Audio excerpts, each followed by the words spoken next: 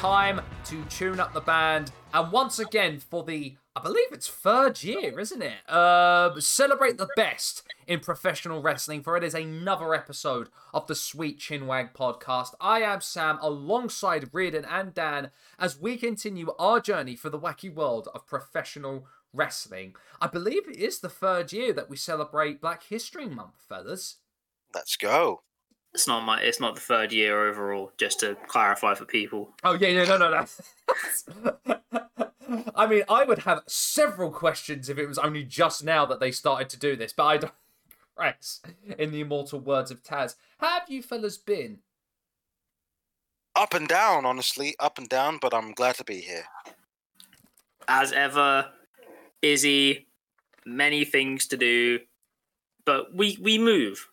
Indeed. We keep going. I think that is, pretty much the same. It's been pretty much of a strange up and down week. I'm glad, though, I'm here with you fellas doing this as per usual. It's a shame Melee Hellbot isn't here, though somehow I always feel like he's always stalking in the background. He was with us one way or another.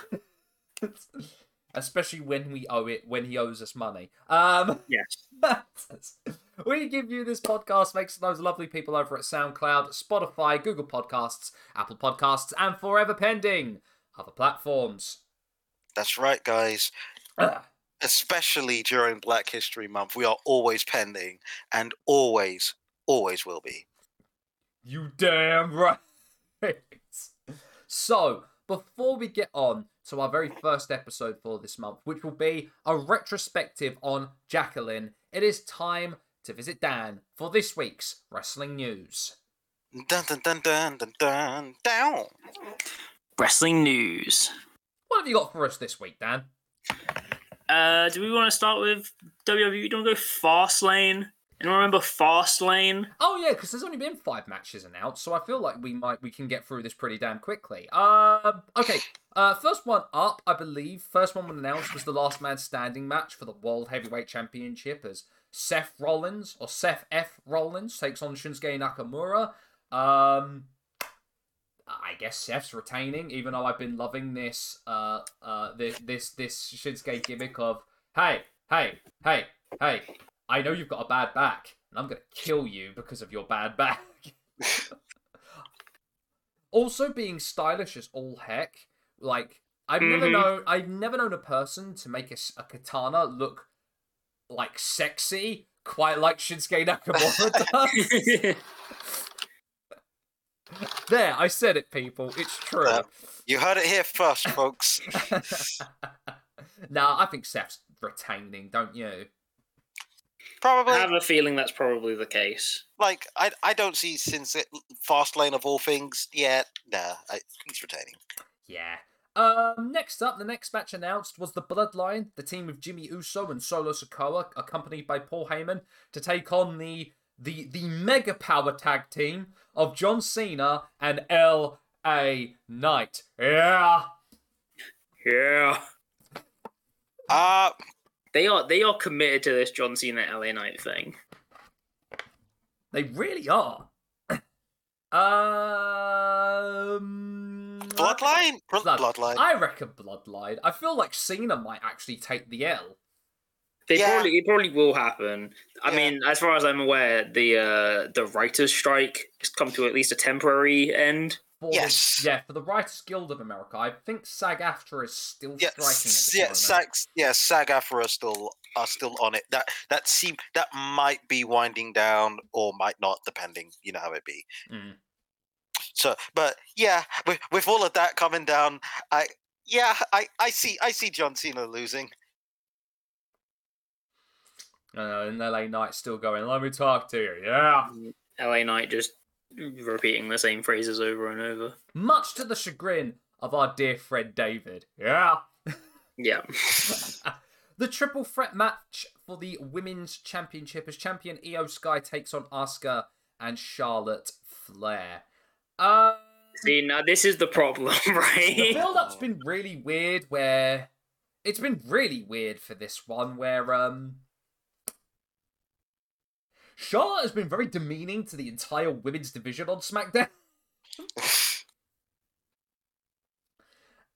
I I want Io Sky to retain this one. I feel like we've not seen the best of her reign as champion yet. I feel that this will be a really good match with all three women involved because they're bloody awesome. But the build-up, as I said, the build-up's been the weakest part of this thing, honestly. Yeah. God, my brain whispers dark thoughts and says Charlotte gets the nod. Do you feel that's because we've all been cursed by the reality that we're in. Do you feel like the TKO hive mind is very much the same as Vince's in regards to Charlotte Flair? They're just there like we. They're just there like we need to do this. Is every time Charlotte Flair appears, just every single person in WWE is just like, it's like gets hypnotized and it's like must give title. Yeah. Io Sky. I'm still hoping Io Sky retains. Yeah, I hope so. But something in the darkest part of my heart says Charlotte. Now Vince is back in power. Yeah. Oh god. Well, it is, but also isn't. But might not be. Yeah, it's complicated. Really weird, that whole situation. It's weird. Anyway, 6-man tag match as the team of Bobby Lashley and the Street Profits, the faction that is yet to have a name, is going to take on the Latino World Order of Rey Mysterio, Santos Escobar, and a person to be determined. Now, I believe originally it was going to be Joaquin Wilde, but he got injured. Yep. And I believe the rumor is Carlito is finally making his return, full-time return in this match. If so, that's awesome. Which is crazy, by the way. That is absolutely crazy. Also, like, maybe they don't need a name because Bobby Lashley and the Street Profits goes really hard. Yeah. Do you know what it's sad? Raiden, you know what I mean with this. Do you know what this sounds like? I know exactly what this sounds like. It sounds like a banger funk band from the 70s that had an album that they never released any more music afterwards. Yeah, it sounds like they released one thing, it got sampled to hell and back. Yeah. Basically, they did that, and they also did a bloody killer version of Pick Up the Pieces by Average White Band. Yeah. Like Bobby Lashley in the street. They're probably doing like a one show reunion, like a festival at Hampton Court or something. Oh, absolutely. They are right there, straight before Sister Sledge. Like, do you think Montez Ford is the bass player for Bobby Lashley in the Street Profits? No. No. What's his name? Angelo Dawkins?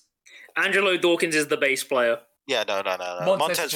Montez Ford is unless Montez Ford is a bass player like Bootsy Collins is a bass player. Yes. No.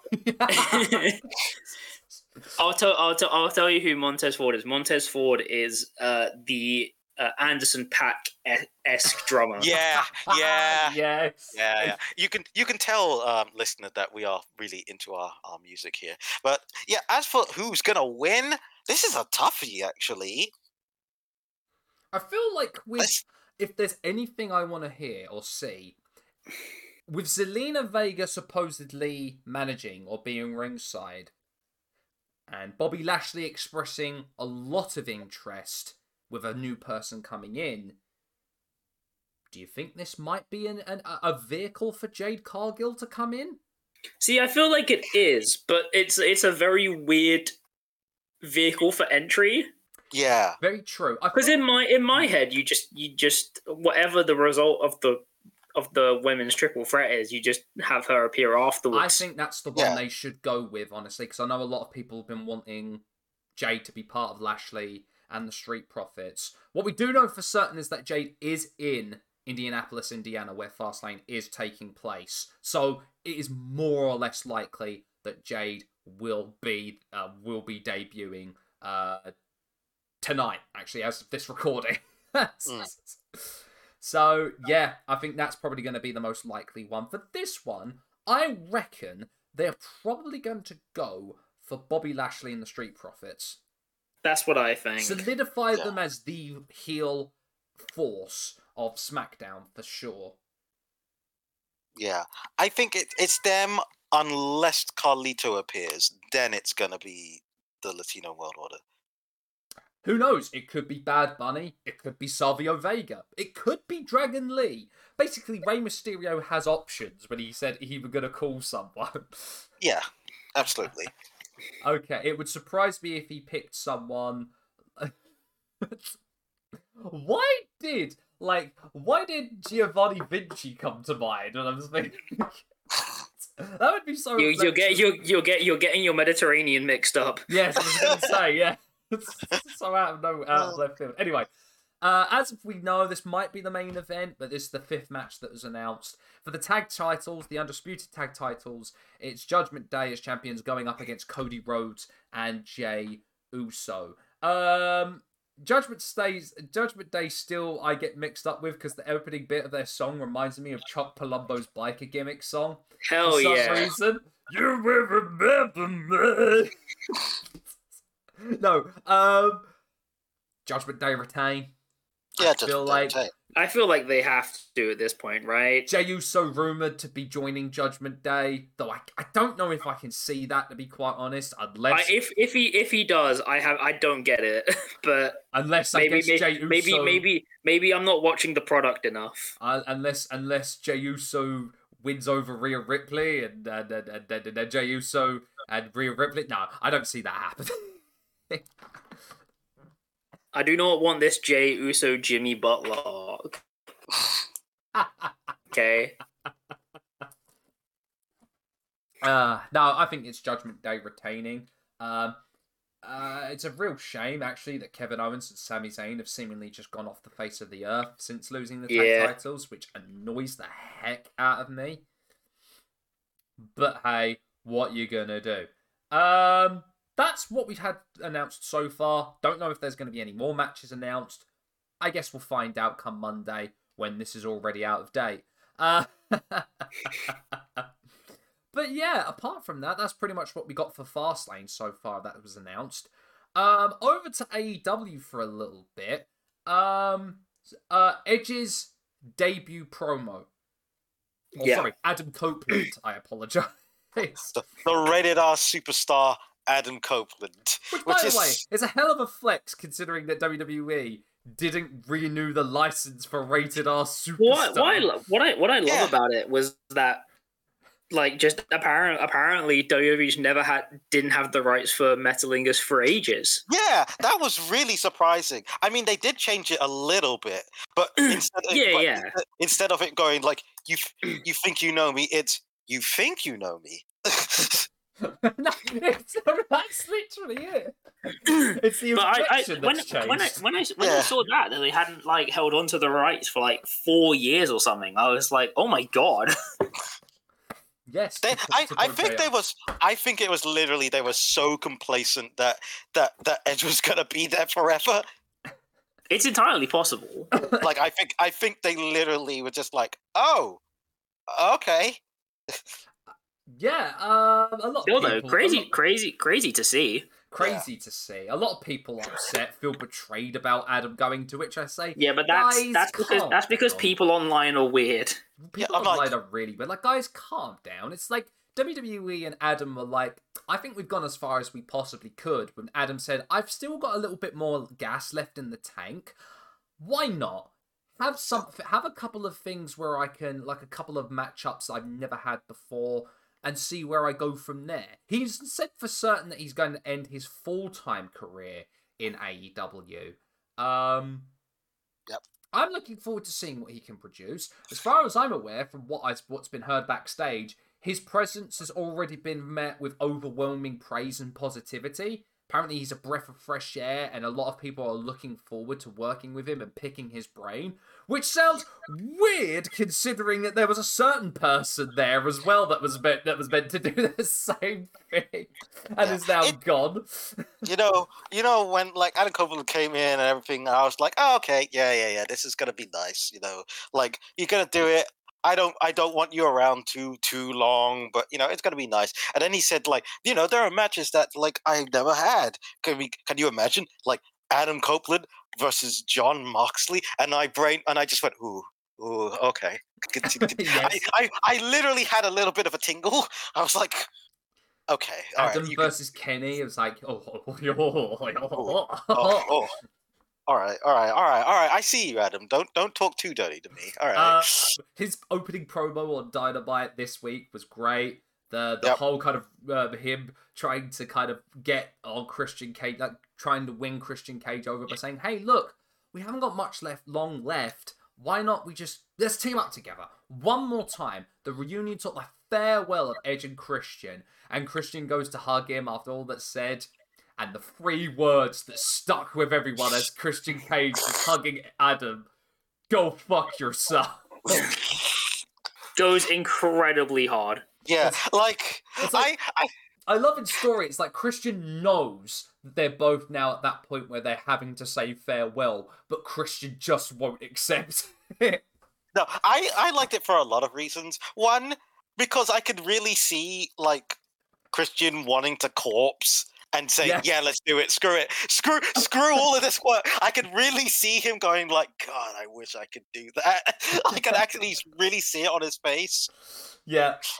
And also, I really like the "go fuck yourself" because it's like, because I really took it into why so I can be Garfunkel again. Nah, we ain't doing this. What I love about it is that Christian's timing is so good. Yeah. So damn good. Oh, it was great. I really enjoy it. I feel like the full circle as well of the new Christian coalition forming an AEW with Luchasaurus and Nick Wayne is like, I'm looking forward to this. Turtleneck Christian Cage has been one of the best things that has ever happened to Christian. Some of the best work actually possibly in wrestling right now. Yeah. We have the concept of Nick Wayne turning heel on his mum. like that's unreal. That's every 18-year-old though, isn't it? No, that's very true.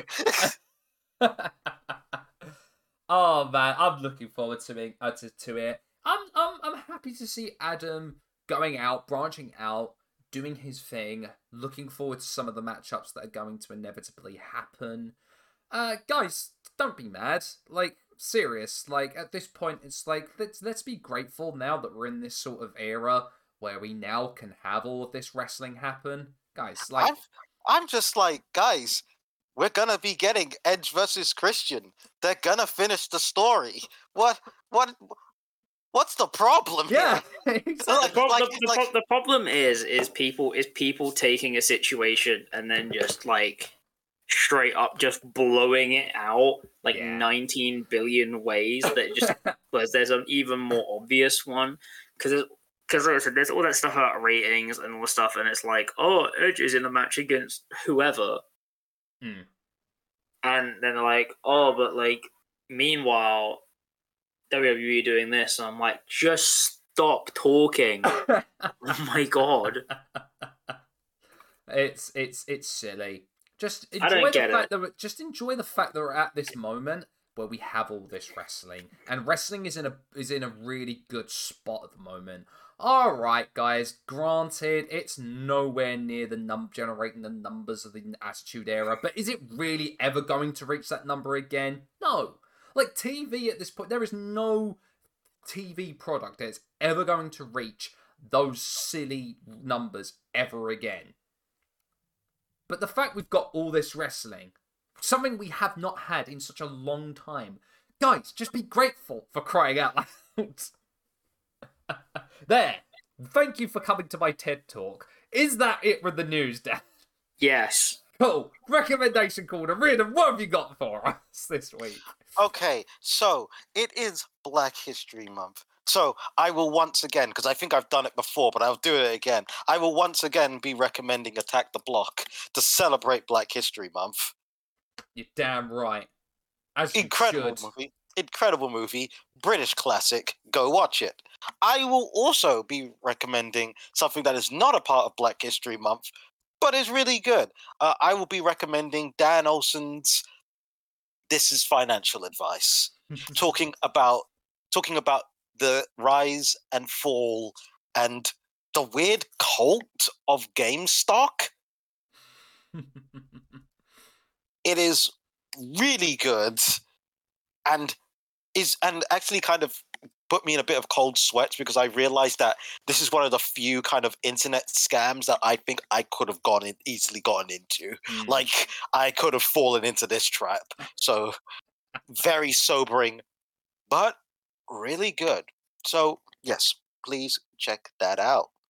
Hell yeah. Hell yeah. Alright then, fellas. With that, it is time to get on to my little profile / retrospective on Jacqueline.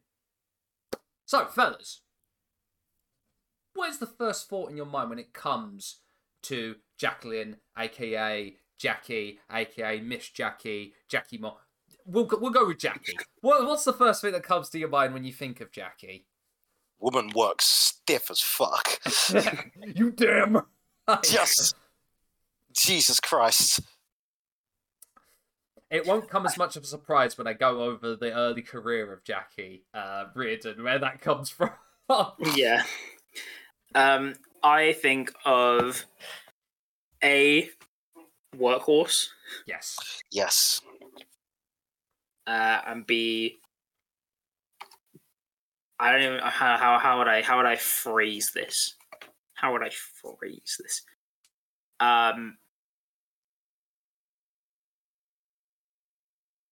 Do you know what I mean when I say not like ahead of her time, but like slightly out of place? Mm-hmm. Yeah. I think it's less wrestling in the wrong era. I think is the better term for it. Yeah. For me, completely underappreciated. Yeah. Yeah. And unfortunately, somewhat forgotten. Not like in like the no one knows who Jacqueline is, but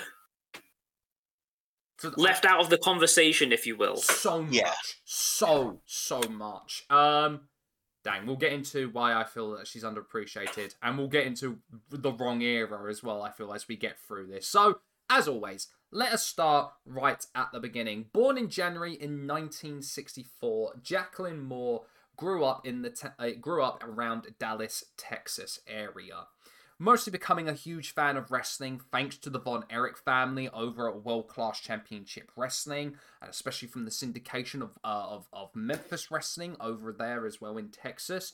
She got a real big interest in the world of professional wrestling from quite an early age. Actually, I believe it might have been prior or during her career when she got started in pro wrestling, she took up another combat sport. She ended up becoming a 3rd-degree black belt in Taekwondo. Oh, hell yeah.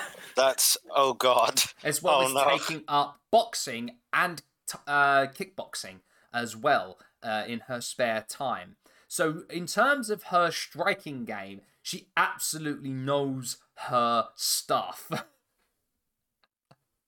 But so she decided to just become dangerous from the jump, huh? Absolutely. Good God. So ended up with a chance meeting at a local gym in Dallas where she got to meet the manager known as Skandar Akbar, which roughly translates to Alexander the Great. Most notable and famous for his work in Bill Watts' Universal Wrestling Federation and for a stint at World Class Championship Wrestling. So he took her under his wing, began training her in early 1988. From the get-go, she was seen as a person who kind of took to it like a duck to water, and made her debut at World Class Championship Wrestling in 1988 under the name of Sweet Georgia Brown. Now, earliest match that I can gather from the Cage Match database has her first match at the Sportatorium in Dallas, taking on the Blue Angel in a debut defeat. And she would go on to have a couple of matches, a mixed tag match, teaming up with Tony Falk. No, not Columbo. and eventually having a couple of house show events, crossover events with World Class and the USWA, taking on Naughty Natalie. Don't know who Naughty Natalie is. Unfortunately, doesn't have a cage match profile. But it was from this that she quickly ended up getting into Atsushi Onita's Frontier Martial Arts Wrestling. Now that's unfathomably based. What in the hell is that? So you're saying that like 3 months after starting, just straight to FMW? Yeah. Taking on and teaming with Megumi Kudo, taking on Combat Toyota, basically the who's who of FMW. I was gonna say, so that's someone that's 3 months, basically 3 months into wrestling, just being put in with like the top stars of a company. Yeah, having matches and like at this point, a very well-known company within Japan. Exactly. I mean, we've gone over Onita on a number of occasions. We have, and he is in fact one of the people of all time. Yes, he certainly is. I feel like it's been long overdue for an Onita episode, so we'll definitely try and see if we'll do now next year. But yeah, pretty much was getting buzz very quickly, to the point where a few months in, she's already making tours in Japan for FMW, and she'd end up eventually, coming back from that first tour, she would end up making, the USWA over in Memphis, her permanent home. Not before as well having stints in Ladies Professional Wrestling Association and Women's Pro Wrestling. So in 1991, she would move to Memphis and begin working more regularly for the USWA, being billed this time as Miss Texas. She was predominantly making her debut in her early start as a heel valet to the tag team of Eric Embry and Dr. Tom Pritchard. This was during a time where there was this fierce rivalry with Texas wrestlers versus Tennessee wrestlers. And, at the start, as I said, she was working as a heel valet. Eventually, she would be put into matches involving the Tennessee contingent, facing in a feud with, I hate saying this, but it is true, the dirty white girl, Kim Anthony. That is, in fact, again, one of the gimmicks of all time. Yeah. Unfortunately so. Unfortunately, these matches weren't taken too seriously, as we had a mud pit match, a boxing match, and a hair versus hair match, where none of these matches were ever taken seriously at this point. She's a third level. She's a third level black belt, for fuck's sake. My God. In the hair versus hair match, actually, which I believe was the blow-off match to this rivalry, Jackie lost and actually did have all of her hair shaved off. That's crazy. But in a weird turnaround of kind of fortunes, I guess, say, from a really bad start of her career in 91, it does pick back up in 1992. Finally, she's able to sink her teeth into actually having really serious matches. Going back here and there to become Sweet Georgia Brown on a couple of occasions, but Miss Texas mostly on television. And in this time, in 1992, a new title was being made, the USWA Women's Championship. In a tournament, she ended up becoming the inaugural champion in March of 1992. And through that, in her time there, from 92 to 96, Jackie would hold that title a total of 8 times, going up against established names of women in the division, known as Debbie Coombs, Lauren Davenport, and of course the late great Luna Vachon. Nice. And would you believe, in 93, as she's making waves, becoming women's champion, and really now being more serious as a contender and putting on much better matches, she was the first female to be included in the PWI Top 500. And that's the thing, right? Like, that's crazy in timeline. It's nuts. Yeah, because she's only been wrestling for, what, a few years? At this point, yes. And she's the first woman in the 500. Just a straight-up prodigy. Yeah, Absolutely. Those who got it, got it. Going to take a little detour from the USWA to talk about this weird little period of time in 93 to 95 where Jackie, being so good at what she does and making waves, that she ends up gauging the interest of the WWF. Now, mostly this was in part to the Fed's partnership with the USWA at the time, of course, owned by Jerry Jarrett and Jerry Lawler, and Jerry was, of course, one of the commentators for Monday Night Raw at this point. With Jacqueline being so kind of at this time teaming with Jeff Jarrett at this time and developing kind of like a partnership with him at this point, it was Jacqueline was scheduled and actually did sign a contract with WWF in 1993. She was scheduled to debut for the company under the name of Winona as a valet/manager for Double J Jeff Jarrett. She even got to the point where she had filmed vignettes with Jarrett as kind of like, what's the best she was kind of like a manager / kind of like valet, like the music producer / manager for Jeff Jarrett's music career. But the tour manager. But an injury cut that short, and unfortunately she never got to debut and left the company because of that injury. She also actually, the only full-on appearance of Jackie at that time for the WWF was an article for the February 94 WWF magazine. After that, though, she ended up going to Smoky Mountain Wrestling in 1995 under the name of Sergeant Rock, who was and was part of Jim Cornette's militia. I kid you, I'm not shitting you. I feel like every time I see Smoky Mountain Wrestling in a wrestler's biography, I just feel like I should it's either going to be hell or it's going to be secretly brilliant. Yeah, there is no in between with Smoky Mountain. It really isn't. So who was part of Jim Cornette's militia? The team included Tommy Rich, Robert Gibson, The Punisher, and Terry Gordy. Now, The Punisher ended up, of course, becoming not Test, Ball Buchanan. That is, in fact, what a group of people. What in the hell? Now, here's the I don't even want to use the bit again. Yeah, it's just such a weird group of people. Now, Jackie's tenure in Smoky Mountain did not last long. As a matter of fact, when she debuted in October of 95 and left in November. Oh my god. That's impressive. She was like, I'm getting out of here quick. Her only matches of note in Smoky Mountain were against a Ninja Turtle. No, was an intergender match against Ron Davis, and then would end up having a stint of Thanksgiving matches against the Wolfman. Smoky Mountain Wrestling being surprisingly progressive. Yeah.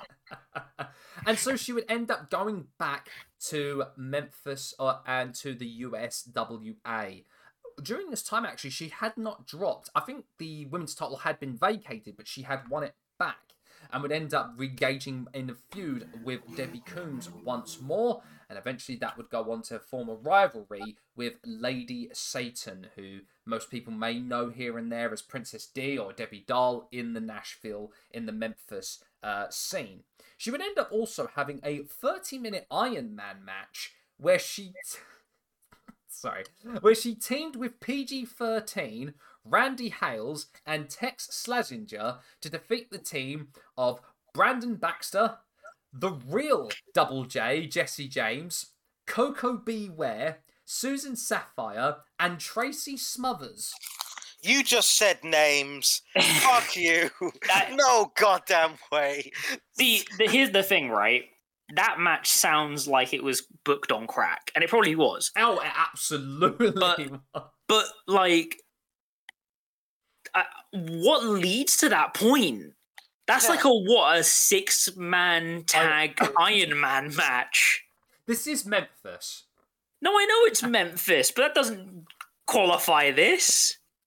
Guys, if I've told you anything about Memphis and the Memphis wrestling scene, it's batshit insane. Yeah. I'm sorry, Mr. Sam. You cannot tell me that a 6 or 8 person Iron Man match is in any way justifiable. Not even when there's Jackie in the match and Tracy Smothers. That's just you know what? I'm just deeping this thing. That's just a shitter War Games. And, of course, the greatest man to ever come out of Memphis Championship Wrestling and the Memphis scene, Coco Beware. Hey, look, right, Coco Beware's unreal. I won't have Coco Beware slander. No, I'm not saying. I'm saying the man made a career. Oh no, being in the Memphis scene. That's for the audience, right? I won't take Coco Beware slander from the audience. I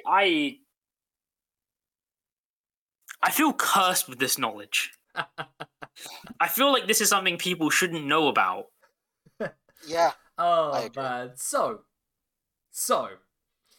around 95, 96 times, she's still wrestling for the USWA, still going by the name sometimes outside of the USWA as Sweet Georgia Brown. She ends up even making an appearance in the women's division for Herb Abrams' UWF. Oh no. Jesus Christ. Going so far as to win the women's championship for them. Yeah, but what does that really mean, though? Not much when the title gets flip-flopped so many times because it's Herb Abrams' UWF. I was going to say, not much when it has Herb Abrams involved. I have also found a penny on the street recently.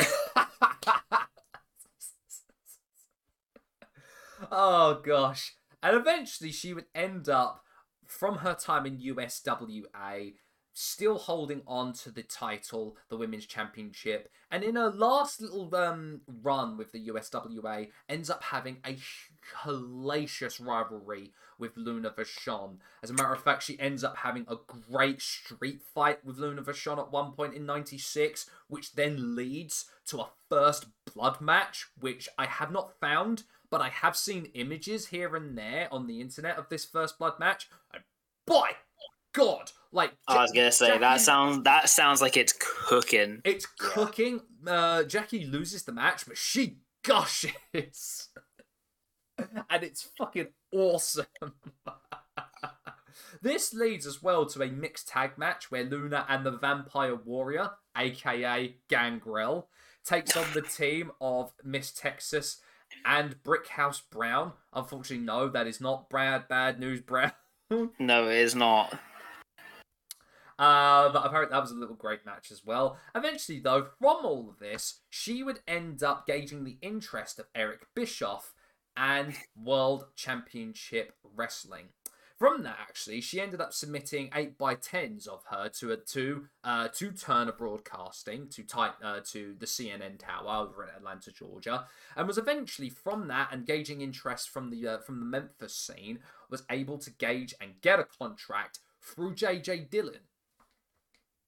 Oh, wow. She debuted in 1997 as the manager of Kevin Sullivan, beginning her career with Sullivan. She also aided Sullivan in the feud with Chris Benoit, which of course was the feud where Sullivan's wife Nancy ends up in a storyline affair with Chris, but then that ends up being a real life thing, and of course I don't want to go over that. It's just, yeah.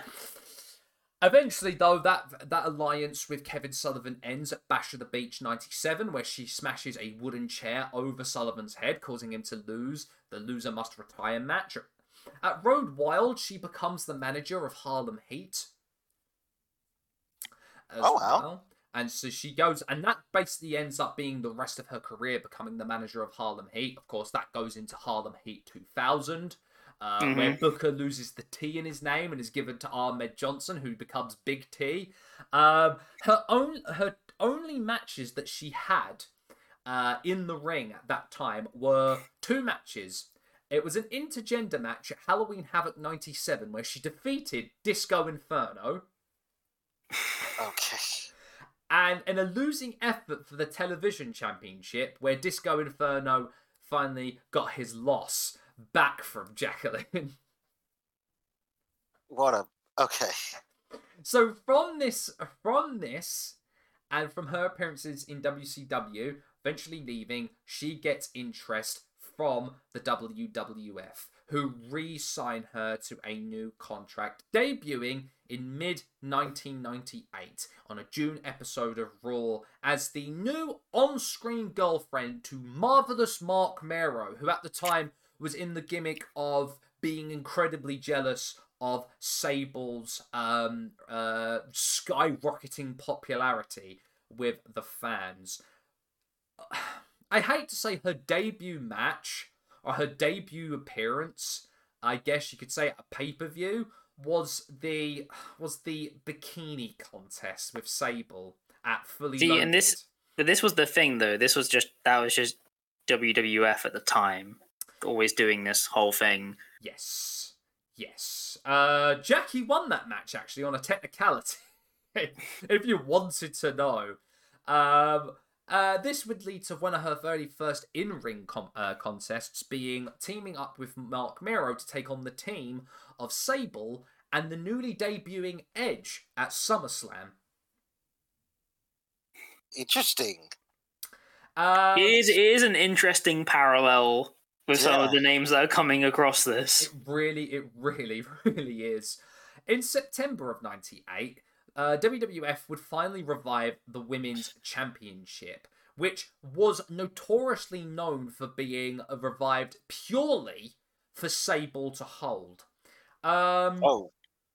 Though it did start out with Jackie actually winning the title, defeating Sable to become the very first brand new Women's Champion and becoming the first African-American Women's Champion. 2 months later, though, Sable would finish the story and fulfill her destiny to become the brand new Women's Champion as well. This would see Jackie Moore eventually leaving that whole storyline behind her and eventually going into, an even worse storyline, if you could believe it or not. She would align align herself with Terry Runnels and Ryan Shamrock to become the group known as PMS, the Pretty Mean Sisters.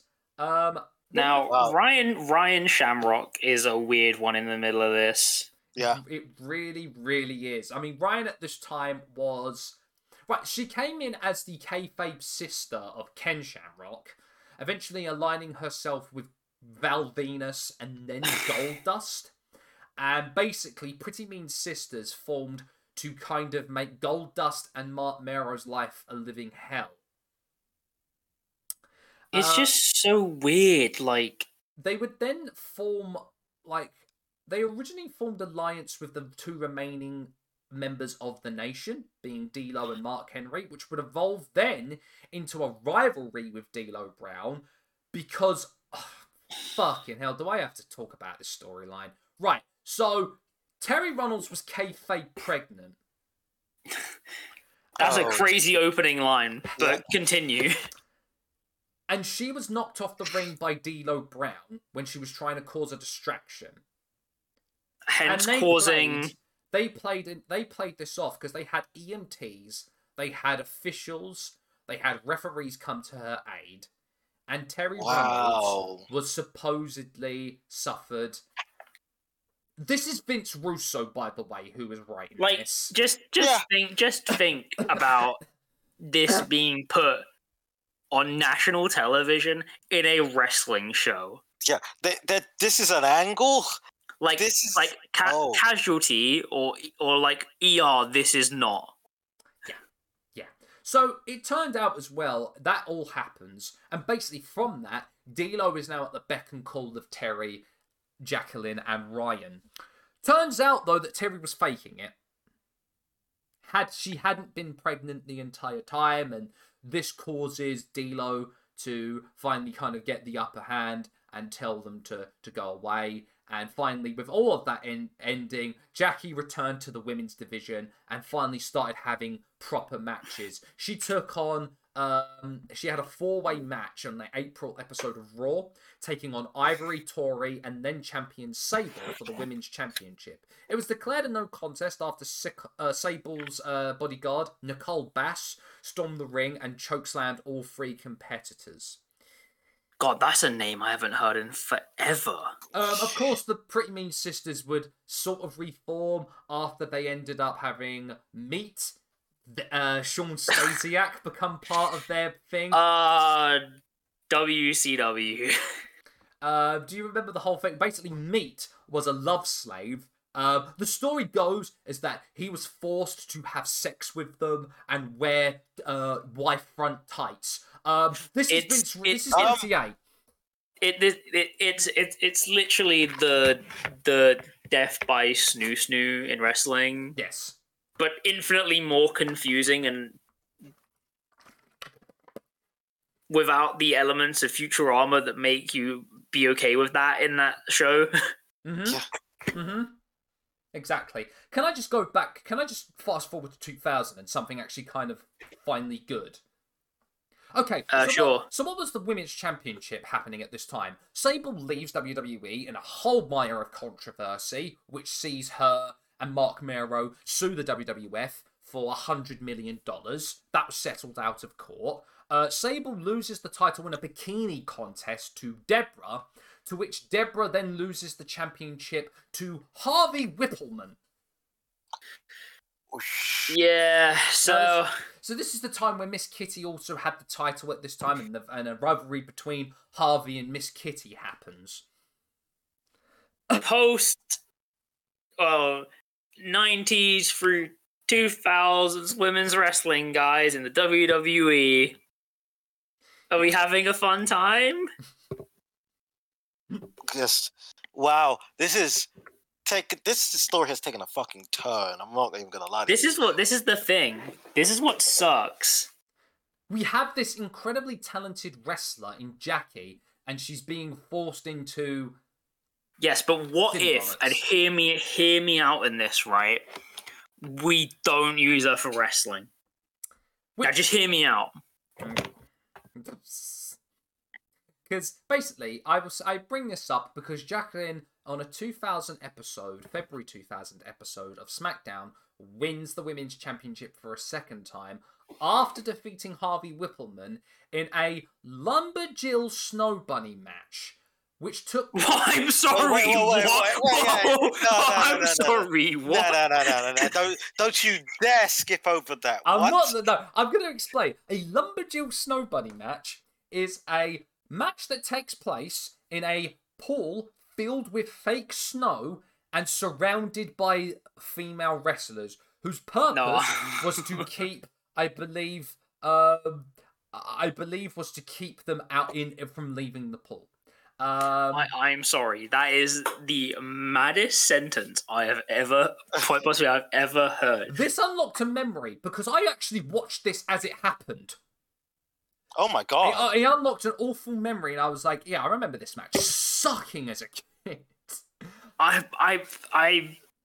Unfortunately, I'm amazed by this thing's existence. Yeah, it's crazy. It's crazy. That might be the most insane response my brain has had to a sentence in wrestling, and I've heard a lot of weird sentences in wrestling.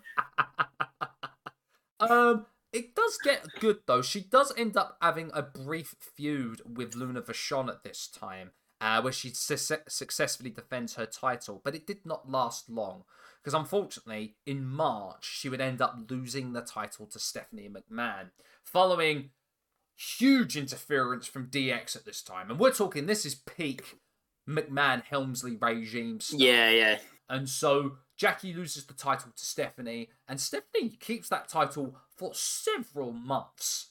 Oh yeah, she holds on to that. She's not defending it at all as well. So it's crazy. It's crazy.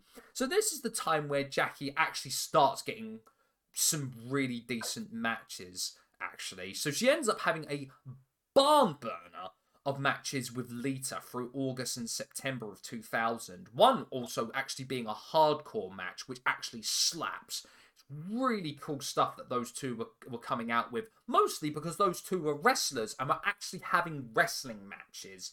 She ends up actually competing against Dean Malenko for the light heavyweight championship as well. Which, again, is a weird prospect because people forget the light heavyweight title even existed in the first place. Her having a match against Dean Malenko, who by this point was like pulling his own weight purely on his skills alone. Oh yeah, this of course was also Double O Ho Dean Malenko, where he had that James Bond style theme. Was a ladies' man. You know, the one that had like well-known ladies' man Dean Malenko. Like Maleficent, Mal Amazing, Malenko Luring, Malenko Titties. I don't know. Whatever the fuck. Like, Malenko, I eat pussy. I don't know. It was those weird ones of the Titantron. Anyway. I can't believe I just said that during a recording. Malenko, I eat pussy. Anyway. Jacqueline ends up becoming part of the, kind of spending the rest of 2000 as one of the head trainers for the very first season of Tough Enough, alongside Al Snow, Taz, and Tori. Now, the reason I bring up Tough Enough a little bit is because Maven Huffman's been absolutely killing it in the YouTube game recently. Yeah. And has now reached 100,000 subscribers since starting out this year. So... Maven's cooking. He's cooking. Maven's absolutely. Maybe this was his calling the whole time. You never know. You never know. Anyway, take a bump, kid. Oh, good snap. Flat back. Flat back. And so through 2001 to 2004, she ends up being on the outer fringes of the women's championship scene. Of course, which was being taken over by 3 women: Trish, Jazz, and Victoria. She was in the outer fringes of this at the time, being part of multi-man matches for the women's championship, having occasional matches here and there for the championship, and eventually having becoming special guest referees for matches with Jazz and Trish at the Royal Rumble. When the feud with Victoria and Trish kicked in, she of course was around that time challenging both of them for number 1 contendership matches, the title matches. She was around the time being known as an adept hand for the Divas division, and was a very solid hand at that. And of course, this was around the time where the women's Divas division wasn't being taken really all that seriously. It just kind of existed. And so who did they get in to become the head guy to book the matches and help put these matches together? Michael Finley. PSAs. No, Dave Finley. Finley was the guy that was basically was given this and went, you know what? This division's not taken seriously, so you know what I'm going to do for these ladies? I'm going to train them up. I'm going to make them have these barnstormer matches, and I'm going to make them have matches like I have, where I kick lumps out of each other. And you see it with these matches with Trish and Jazz and Victoria and Jacqueline. These ladies are absolute. Oh, and Lita, of course. Yeah. These ladies are having absolute barnstormer matches for the little time they are given. And credit where credit's due to Dave Finley for giving all of these. He was trying his hardest. He was up against like a huge landslide, but he made it work because Dave Finley managed to make them be taken seriously. He was the reason why Lita and Trish managed to get a main event on Raw for the Women's Championship. So I will say Dave Finley, unsung hero of the women's division at Absolutely.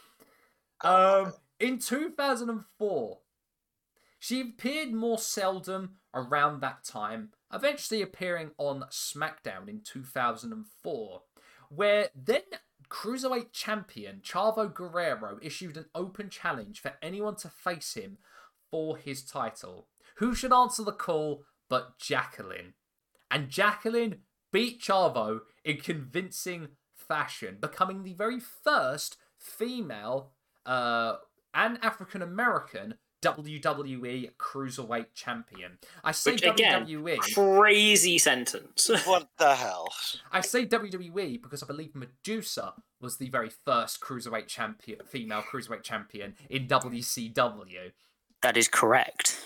I see. So eventually she would lose the championship back to Chavo in Judgment Day. in a match where one of Chavo's arms was tied behind his back. I can't understand the reasoning behind that. I think you could have had a solid match without that stipulation. I think that's a bit pandering as well. Oh, it absolutely is. And shortly after that rivalry, after creative team basically told her that they had nothing for her, she requested her release and was granted her release in June of 2004. She would have a couple of independent bookings here and there around 2005, but she would eventually debut for TNA, Total Non-Stop Action Wrestling, in 2004 in November, but debuting at Victory Road, losing in a singles match to Trinity. By the way, shout outs to Trinity for being freaking so awesome. I believe she ended up becoming a stunt woman, but she was so good. Yeah. Like, she had such a good moonsault, and I went back to watch this match, and yeah, this was cooking. This was cooking. That would be her first appearance, but she would return back in 2007, becoming the manager for James Storm. God, yeah, that was a thing that happened, wasn't it? And she becomes the manager for the newly formed tag team of James Storm and Robert Roode, Beer Money Inc. I forgot about this. Oh my god! Wait, what?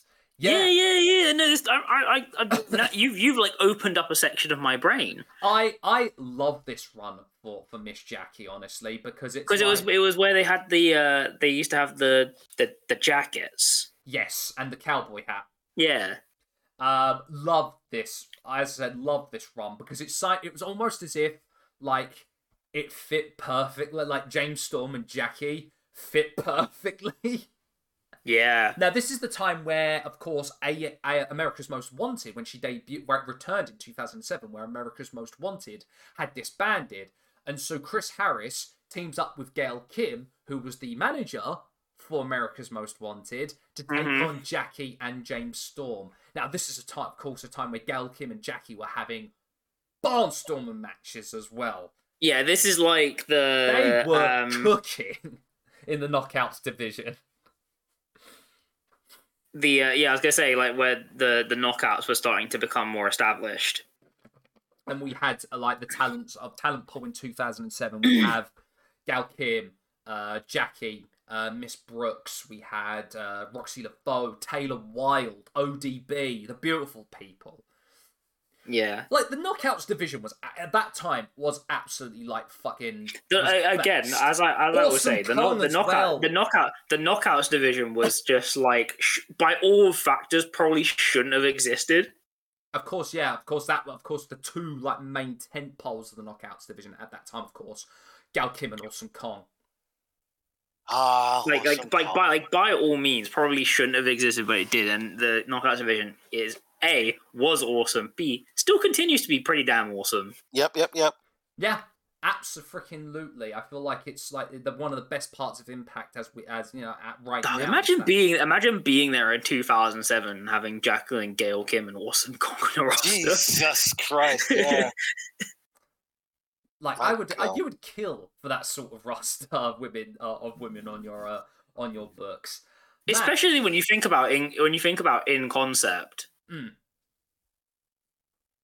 Like they had a lot more time for them. Yeah. So what a great little moment here, of course, of a pocket of time for TNA, with Jackie being like the main driving force for Beer Money Inc. Her having barnstorm matches with a stacked Knockouts division. But unfortunately, during this time, give it maybe the booking decisions or the fact that, of course, the frontline and main event Mafia storyline was such like front and center in 2009. The Knockouts division wasn't getting much recognition as it should have. Yeah, it was kind of starting to get pushed off to the side because they were going all in on like main event Mafia, and then there was like the slow moving things of like the nostalgia acts and stuff. Exactly.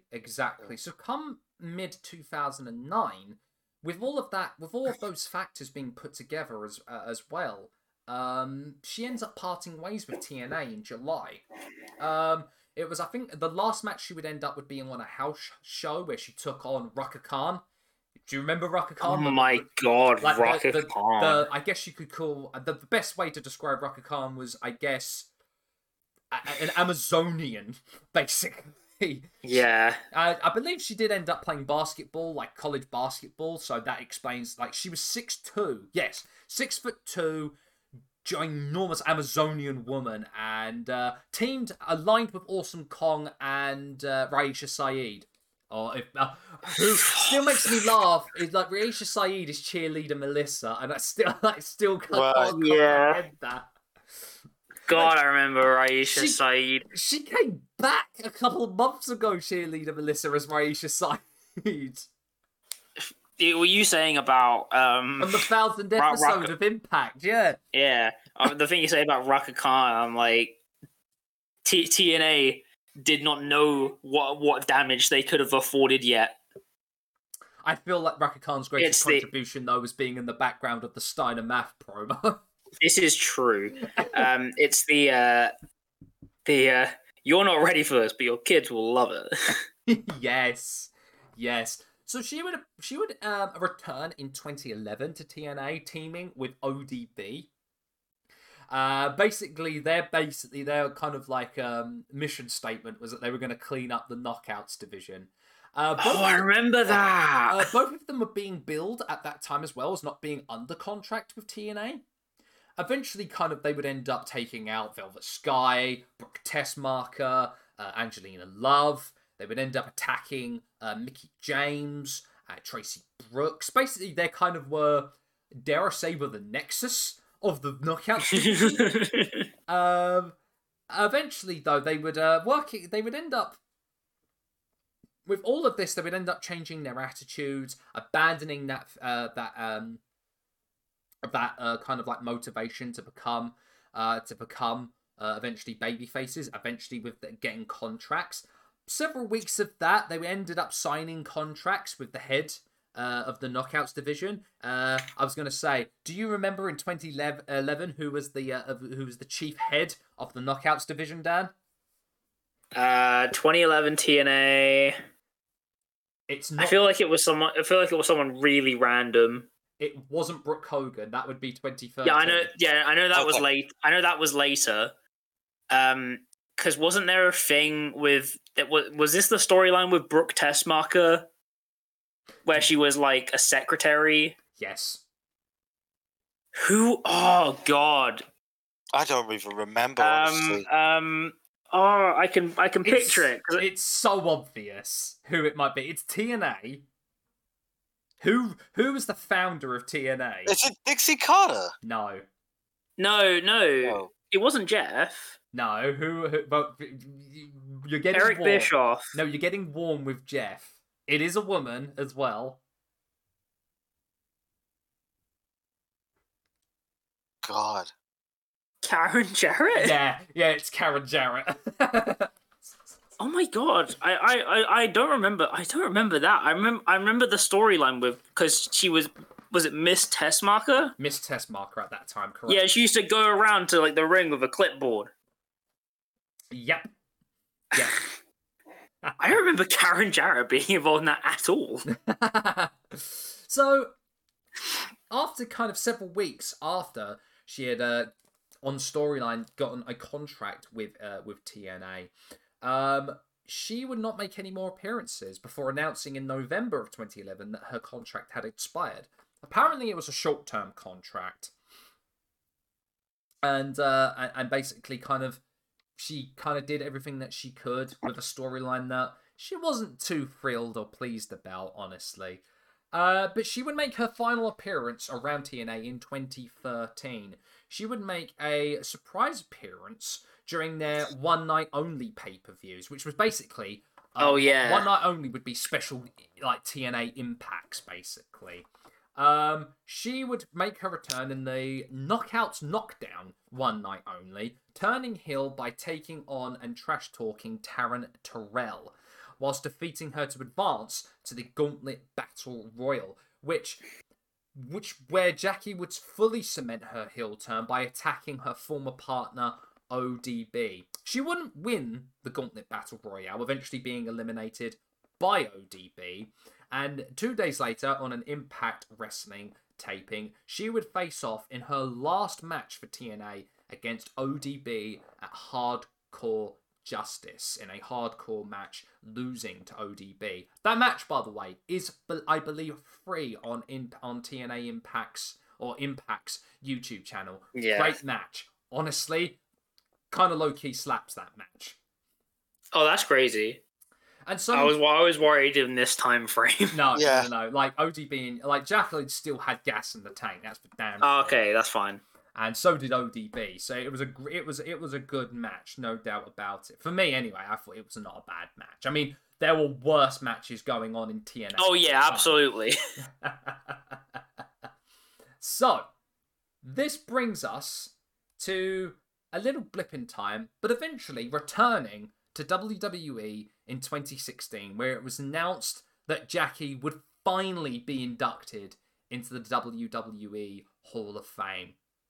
She was inducted by the Dudley Boys, funnily enough. That's a funny one to induct her. But when you think about it, TNA time, Team 3D, Jackie, Beer Money, No, kind of that's makes fair. sense. That goes, yeah, that's fair, actually. And finally getting her plaudits, and she became the very first black woman to be inducted into the Hall of Fame. Which, again, absolute crazy sentence. Yeah. She made an appearance in 2018 in the 25th anniversary of Raw, alongside the Bellas, Maurice, Kelly, Lillian Garcia, Tori Wilson, Michelle McCall, Maria Kanellis, and Trish Stratus. But she would event her kind of very first in-ring appearance for the longest time in WWE would have been as part of the 2018 Royal Rumble. The Women's Royal Rumble, the very first Women's Royal Rumble match, which of course was eventually won by Asuka. She, I can't remember what number she entered in, but I do, let me just have a quick look, see if I can find that. What I do know is that she was eliminated by Nia Jax, so... Yeah, that's because they were big on the Nia Jax push. At that time, yes. At that time, yeah.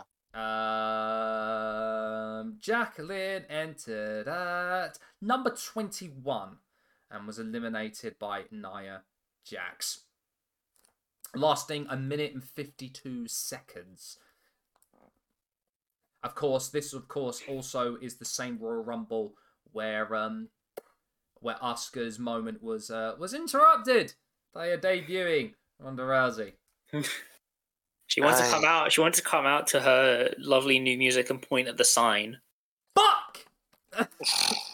And so that was Jacqueline's last appearance for WWE at this time, and that's kind of where we get to the end of this little retrospective and her career. Now, I just want to say, as I said, completely underappreciated. Oh yeah, 1,000,000,000% underappreciated. God. But I feel like everything she did, she was always really freaking good at. Whether it was being a wrestler, being a manager. I think her best time as a manager, I would still say this was her time with James Storm / Beer Money. She was absolutely so good. And I feel like she was such an important part for the Knockouts division at that time. Because, of course, we had Gail Kim and we had Awesome Kong. But, of course, you needed to have an established hand at that time. And who better to have that than be Jackie? Just, wow, what a waste. I'm sorry. I just sitting here, like, thinking about the totality of it all. Mm. And it's like, you had someone out there who was so good at what she did. And she's, like, she is a woman with a lot of firsts in her career. Like, she should be... Yeah. She needs to be given everybody, you need to give her the plaudits, because she is such an important part to the world of professional wrestling. Yeah. Absolute trailblazer. Like, just... And it's even crazy when you think about the fact that like 3 months into wrestling, getting chucked into FMW. I know. That's insanity. It still makes me chuckle. Like, here's the thing. She's been cited as such an inspiration for so many women. Sasha Banks, Mercedes Moné, Bianca Belair, Jazz, Naomi, Bailey, Nyla Rose, Trish Adora.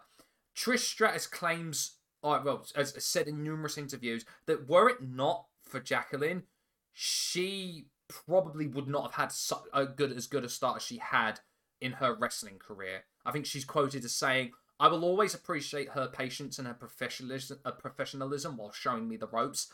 I learned so much from her and took away a ton that I used in my wrestling career moving forward." And something that'll pop Melee Hellbot, Alicia Fox was quoted as saying that she created what a champion looks like, and she helped open the door for so many women of all colours, shapes, and sizes. Like, Jim Ross will not stop singing her praises and considers her to be the MVP that rarely gets talked about by many wrestling fans and wrestling enthusiasts. And you know what? I agree with Jim Ross. I agree. Sting.gif. I'm telling you this, right? Melee's going to be so happy when he realizes I name dropped Alicia Fox. Yeah. Your check's in the mail, Melee. Walk the Jacqueline road. You're damn right. So that, I feel, if you're happy, I feel that's where that's a good way to end this episode. Hell yeah. Jacqueline, more people. You listen to this, give her more praise. Go out and watch her matches at USWA. Watch her TNA stuff. She's so good. So damn good. She has all of the plaudits. It's ridiculous. Damn right. All right, fellas. As we continue our celebration of the very best of wrestling here during Black History Month, our next episode is one I'm surprised we haven't done. It hasn't been done because of clerical errors on our behalf. Yes. But about time, and I'm so happy we finally get to say, we're doing a retrospective on Mark Henry. Let's go. Somebody's going to get their ass kicked. I was literally going to say, get ready for the 10 minutes I geek out about 3-6 Mafia. Are we going to sing the whole thing for the intro? No. Beat 'em up. I don't think I can do that. I am so excited to talk about the life and times of Mark Henry, from his start as a strong man, being part of the World's Strongest Man contest, eventually getting that into a career in the WWF, being part of the Nation, eventually becoming and then going back to strongman competitions and then making that his entire gimmick. We're going to talk about it all, including the Hall of Pain and the salmon jacket. Don't you worry. We are going to engagement farm so hard. So much. That is all coming up on the next episode. Until then, I've been Sam. This has been Dan and Reardon, and you've been listening to the Sweet Chinwag podcast. We will see you, as always, on the next one. Bye, everybody! Bye-bye! Put respect on Jack's name, goddammit. Hell yeah.